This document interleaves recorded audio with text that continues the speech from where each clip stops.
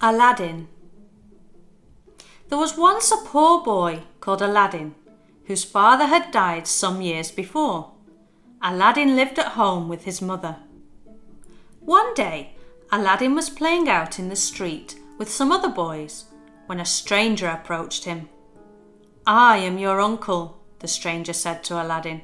"I am the brother of your father, Mustapha." "That's strange," answered Aladdin. "My father never told me that he had a brother." And he went running home to tell his mother. "Your father did have a brother," his mother said, "but I thought he had died a long time ago. I will make supper and we'll invite him home to eat." So Aladdin's mother made supper, and Aladdin fetched the stranger. They sat down at the table to eat together. The stranger explained that he had promised Aladdin's father many years ago that he would look out for Aladdin and teach him how to take care of himself and be successful. He asked if Aladdin might accompany him on a trip that he was going to take. Aladdin's mother agreed, and Aladdin and his uncle set off the next day. They travelled for days, and the old man told Aladdin lots of wonderful stories along the way. Finally, they arrived at a cave. It was pitch black, and Aladdin couldn't see a thing. His uncle waved his hand in the air, and suddenly a ball of light appeared like magic, lighting up the cave. For the old man was not really Aladdin's uncle, but an African magician in disguise. Then the magician lit a fire and threw some powder on it, whilst he chanted some magic words. Immediately, a square, flat stone appeared, with a handle in the middle to lift it by. "Don't be frightened," he said to Aladdin. "Underneath this stone is a treasure that shall be yours. Nobody else must touch it, so you must listen to me and do exactly as I say." Aladdin grabbed the handle and lifted the stone up quite easily. He could see some dark steps leading downwards. "When you get to the bottom of the steps," said the magician, "you will see a door which leads to 3 large halls. You must go through them without touching anything, or you will die instantly. The halls lead to a garden of fine fruit trees.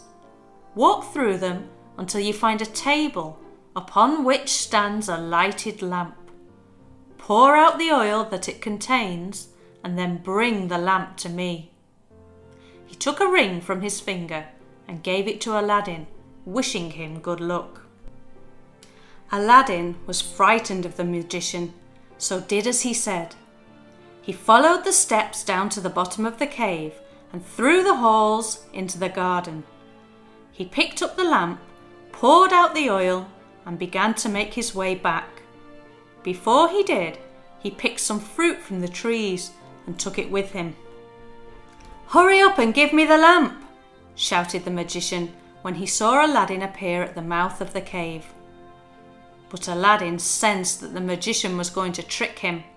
He knew that once he gave the lamp to the magician, then the magician would roll the stone back over the entrance to the cave and trap Aladdin inside.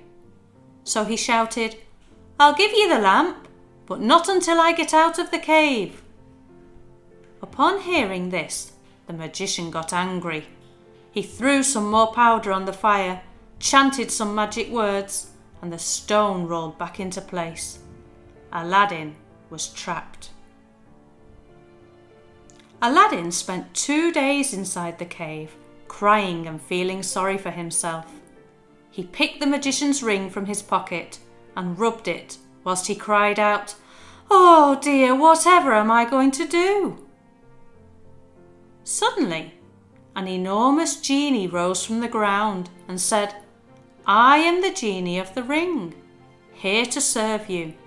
What do you wish me to do?"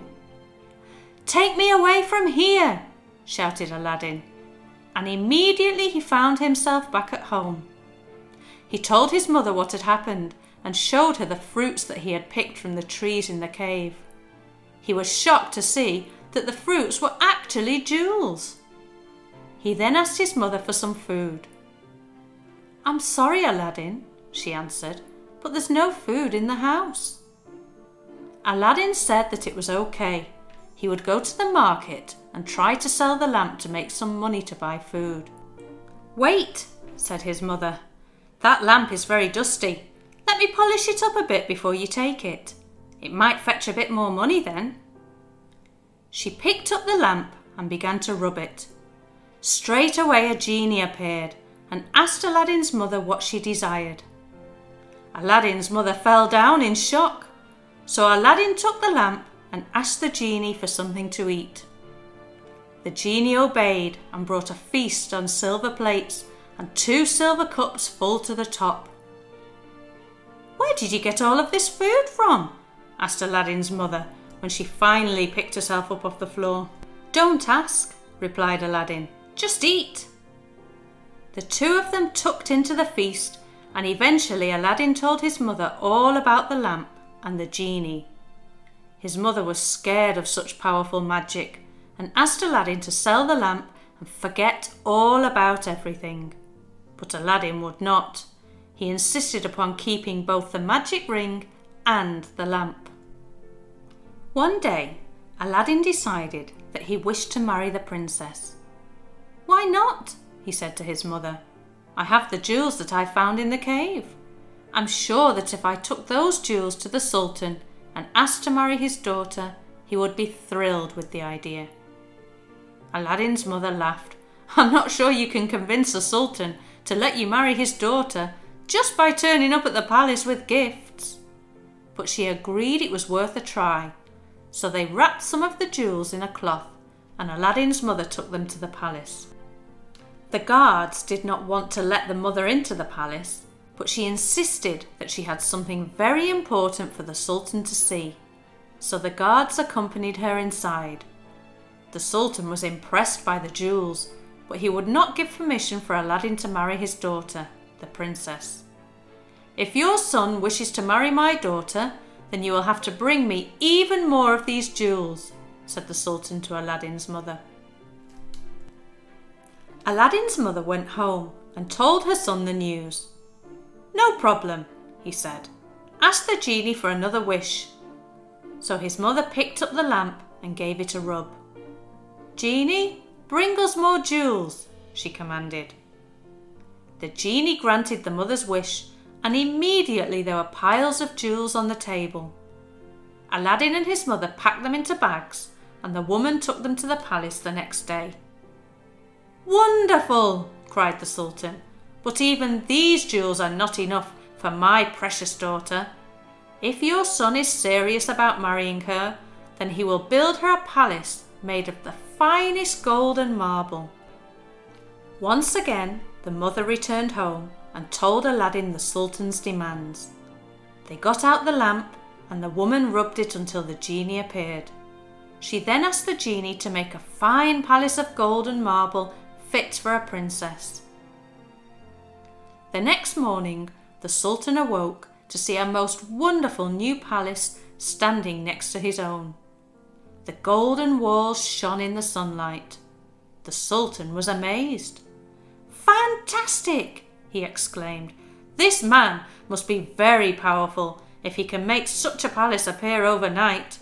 He is even more powerful than my advisor. He shall have my daughter's hand in marriage." He called his daughter in to tell her the news. "My dear," he said, "look at this wonderful palace that has been created just for you. You shall marry this man." The princess looked at the Sultan and sighed. Yesterday you thought your advisor was the most powerful man in the land, and you wanted me to marry him. Now you want me to marry this stranger, this Aladdin. Tell me, father, what do we really know about this man? Why can't I decide who I marry?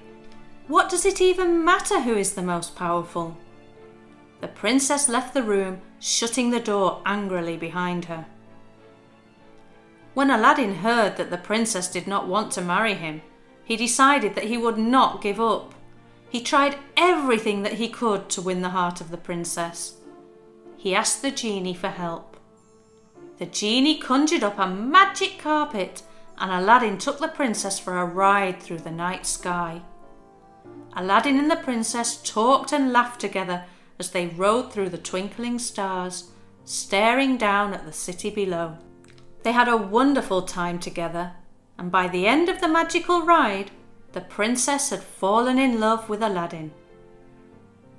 The pair were soon married and lived happily in the palace of gold and marble.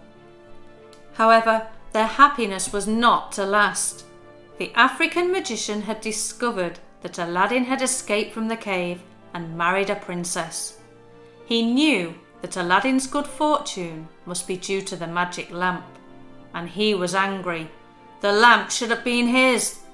He must get the lamp and ruin Aladdin's life in the process. So the African magician travelled for several days and nights until he reached the city where Aladdin lived. He waited until he saw Aladdin leave the palace and then knocked on the door. He had disguised himself as a merchant. When the princess opened the door, he said, "Dear girl, I am a merchant who buys old lamps. If you have an old lamp at home, I will gladly take it from you in exchange for a shiny new one." The princess fetched the magic lamp and handed it over to the magician. He gave her another lamp that he carried in his bag. The plan had worked perfectly. Now that the magician had the magic lamp, he wanted to use it to take the palace and the princess for himself.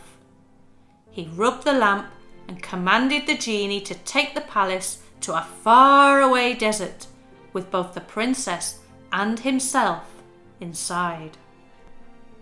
Aladdin arrived home later that day and found that the palace had disappeared. He knew at once that the magician was to blame. The Sultan was angry and blamed Aladdin for his daughter's disappearance. He told Aladdin to go out and find his daughter and bring her back. Aladdin searched for days and weeks. He searched far and wide, but he could not find the palace or the princess. Finally, Aladdin remembered the ring that he had once been given by the magician. He rubbed it and asked the genie of the ring to reveal where the magician was hiding. He soon found out that the magician and the princess were living in the palace in the middle of a desert. Aladdin asked the genie of the ring to bring his palace back, but the genie was not powerful enough. Only the genie of the lamp could do such magic. "But you could take me to the palace, to my princess," said Aladdin. The genie of the ring nodded, and within seconds Aladdin was outside of the princess's window. The princess hugged Aladdin when she saw him and told him all about the merchant who had appeared at the door asking for old lamps. She explained how he kept the lamp on a belt that he wore at all times. Aladdin knew that they had to hatch a plan if they were ever going to get the lamp back and free the princess from the evil magician. Aladdin told the princess to invite the magician for a special meal that evening. He gave the princess a special potion to mix in the magician's drink. This potion would make him fall fast asleep as soon as he took a sip from his cup. He would be so deeply asleep that no noise or movement should wake him. Then Aladdin would undo the belt from around the magician's waist and take the magic lamp. Everything went according to plan. Once he had the lamp, Aladdin asked the genie to move the palace back to where it was and leave the magician alone in the desert. The genie obeyed, and the Sultan was overjoyed with happiness to have his daughter return. He hugged Aladdin and thanked him. One day, Aladdin went down to the ocean with the lamp. He rubbed it and called for the genie to appear. "What is your wish, master?" asked the genie. "My wish is for you to be free," answered Aladdin. The genie was excited. "I have had many masters, but not one of them has ever made a wish for me before," cried the genie. "Thank you." With that, the genie was freed from the magic lamp. Aladdin took the empty lamp and tossed it as far as he could into the ocean. The lamp had brought nothing but problems. Aladdin knew now that greed and envy were nothing to be proud of. All he wished for now was a life of love and happiness, and he didn't need a magic lamp for that. Aladdin and the princess lived happily for many years to come, ruling over the land after the death of the sultan, and leaving behind a long line of dutiful kings.